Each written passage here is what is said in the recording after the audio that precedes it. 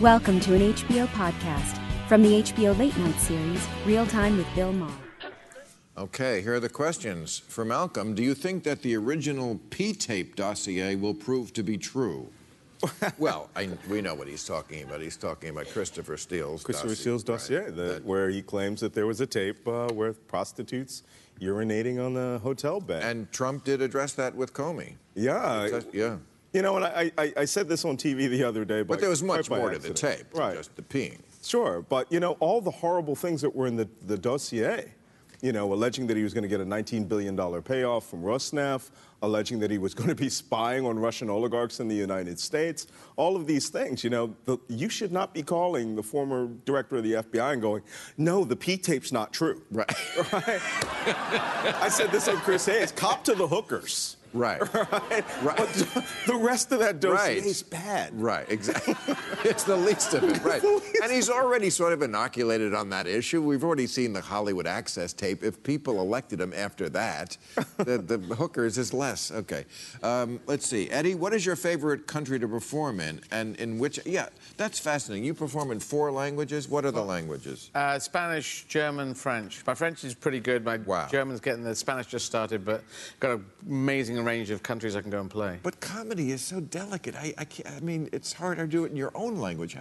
How can you do it in a language where it's not your first language? It just works. I mean, I've got this joke in English. Caesar, about Julius Caesar. Caesar, did he ever think he would end up as a salad?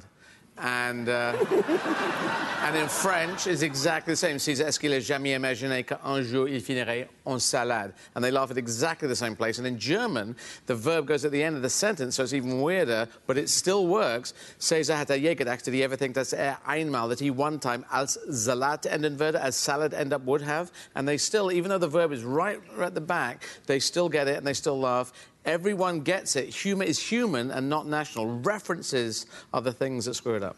Wow. Oh, good.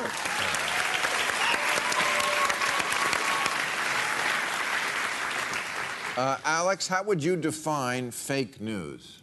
It's a great question. First of all, by the way, I love Eddie, by the way. I used to watch your stand-up special with my dad, also a Breitbart editor, by the way. Right, okay. Dressing like a woman before was cool.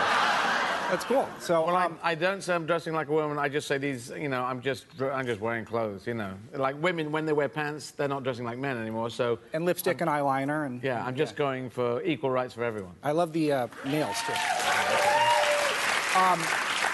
So for fake news, it's a great question, and there's no real definition for it. I think that the left tried to make fake news. I thought the goal was going to be anything that's right of center, anything that people on the right want to talk about and not the left. And the right quickly reappropriated it to anything that was the least bit false that a establishment or left-wing outlet put out. So that's the parlor trick. That's what the right did, is they saw the word fake news. The left is going to use this to harm us, potentially use it to get us banned from social media or demoted from social media. And the right said, we have to take this term back for ourselves, and I think they did an effective job. But that was a lie, because fake news was things that people knew when they were writing them were absolute bullshit. They were putting it out there just to confuse people, because people read and they don't check things out, and then they share it. And we saw that, like the thing about Hillary Clinton running a child sex ring out of a pizza parlor. That's fake news. Right. That's different than what Trump's definition of fake news is just any news I don't like. Right. So I cannot quite... Well, I sort of have a bone to pick with you. You're Breitbart, right? And you don't do fake news. That's what you're asserting here? Yeah, you know, there was this article about a 35-year counterterrorism expert who claimed that they wanted Trump Tower attacked that was written in Breitbart. I got 31 death threats from that, and that came from your website. So you're going to secure that right now? You're going to apologize to me? I'm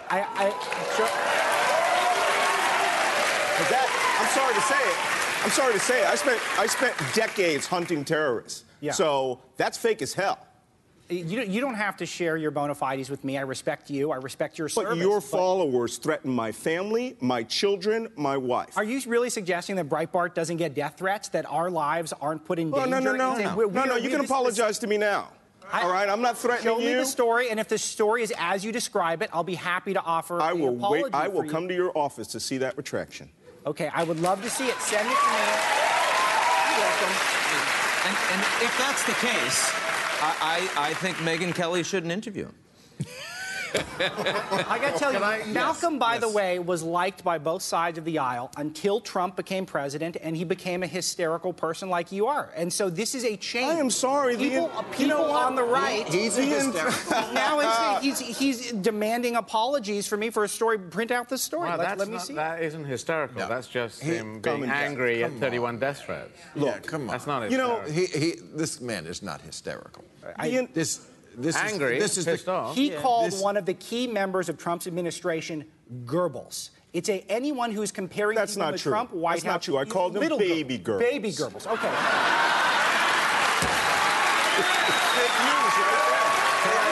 And by the way, can I just say... He's got the nerve to say that I'm causing him death threats when he's saying people on my side of the aisle are Nazis. Okay. In the meantime, you've got crazy people shooting up a Republican baseball practice. Where is that That is coming not from? exactly calling someone a Nazi, Alex. You know that. I'm sorry. Yeah, Okay. yeah, great. No, because Goebbels was a propagandist. I think that's the message here.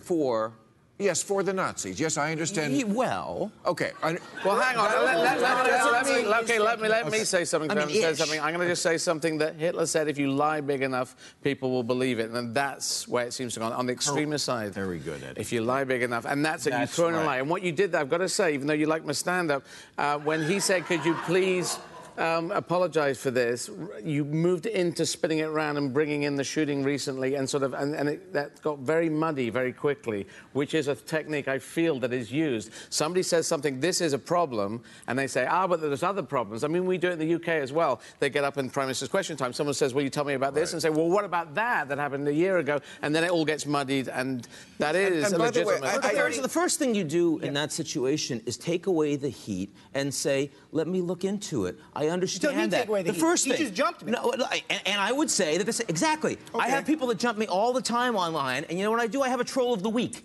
Because they don't have many followers, and I find the one that I think is kind of most offensive. At the end of the week, I'm like, here, you were the most effective troll. In other words, yes, there are a lot of people out there spewing hatred. Calm the fuck down. I mean, Jesus. You're literally telling me to calm the fuck down. Yes, I am. I'm saying we're all only responsible for ourselves, and all we can do is take responsibility for the way we respond when people go nuts. So if you thought he was, then you calm it down. You don't say, I can bring it. I saw Senator Warren come out the other day and say, Trump hasn't begun to see nasty yet. That's not useful. I mean, come on. You'll agree with that, right? Let's not go there. Right. Ted Nugent, come on the show. Yeah. Yes. It's all about Ted Nugent coming on this show. The That's second going to be you guys the stop beginning. calling us Nazis and fascists and racists, then yes. Well, the only all thing of is that the will last stop. time we saw this happen was the 1930s, and that's when they were out and doing it. And they did raise the game. And if you watch what happened in Germany, it was that the centre left, they were all fighting amongst each other, and it got very extreme. And is it fair? It got very violent. But you can.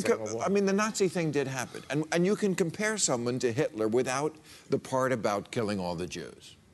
For example, Donald Trump, I think, is very similar to where Hitler was, not leaving that part out, like in 1942, when Hitler was going crazy, and the high command, right, was like, oh my God, what are we going to do? Because he's telling us that we can't withdraw from Stalingrad. That seems to me where people are in the Republican Party are going to with Donald Trump now. Now, I'm not saying he's an anti-Semite. I'm not saying anything else about a comparison with Hitler. But I mean, this is a historical entity that I don't think can be completely off bounds. And it's not saying we're comparing him to Hitler in that way. Isn't that fair? I don't think that that's fair at all, and I think that you can keep using these tactics, but Trump and the Rasmussen poll today, 50%, I don't think it's working for you guys, so please go ahead, keep comparing us to Nazis and Hitler, and we'll see how it goes for you. I agree with you. I don't think he is Hitler. I think he's George III in 1783. And by the way, the cherry picking, right? Like the Rasmussen, the fact that, you'll go and you'll take that one was the poll, most accurate poll in the last election. Which is by far the most accurate. The outlier. I mean, these people, you act as if the audience is stupid And that's not useful, right? I mean, it will play well to your base. So again, if it's about money and clicks, I get it. But at the end of the day, I mean, it's really important to bring in, like, you put them all out. No, if you watch Trump, of course. I mean, the level when he's putting out tweets and he's talking about his polls, I mean, it's astonishing, the level of stupidity that he presumes of the people that are actually following him. And yes, it works, but it really damages our country. Okay, how about last question?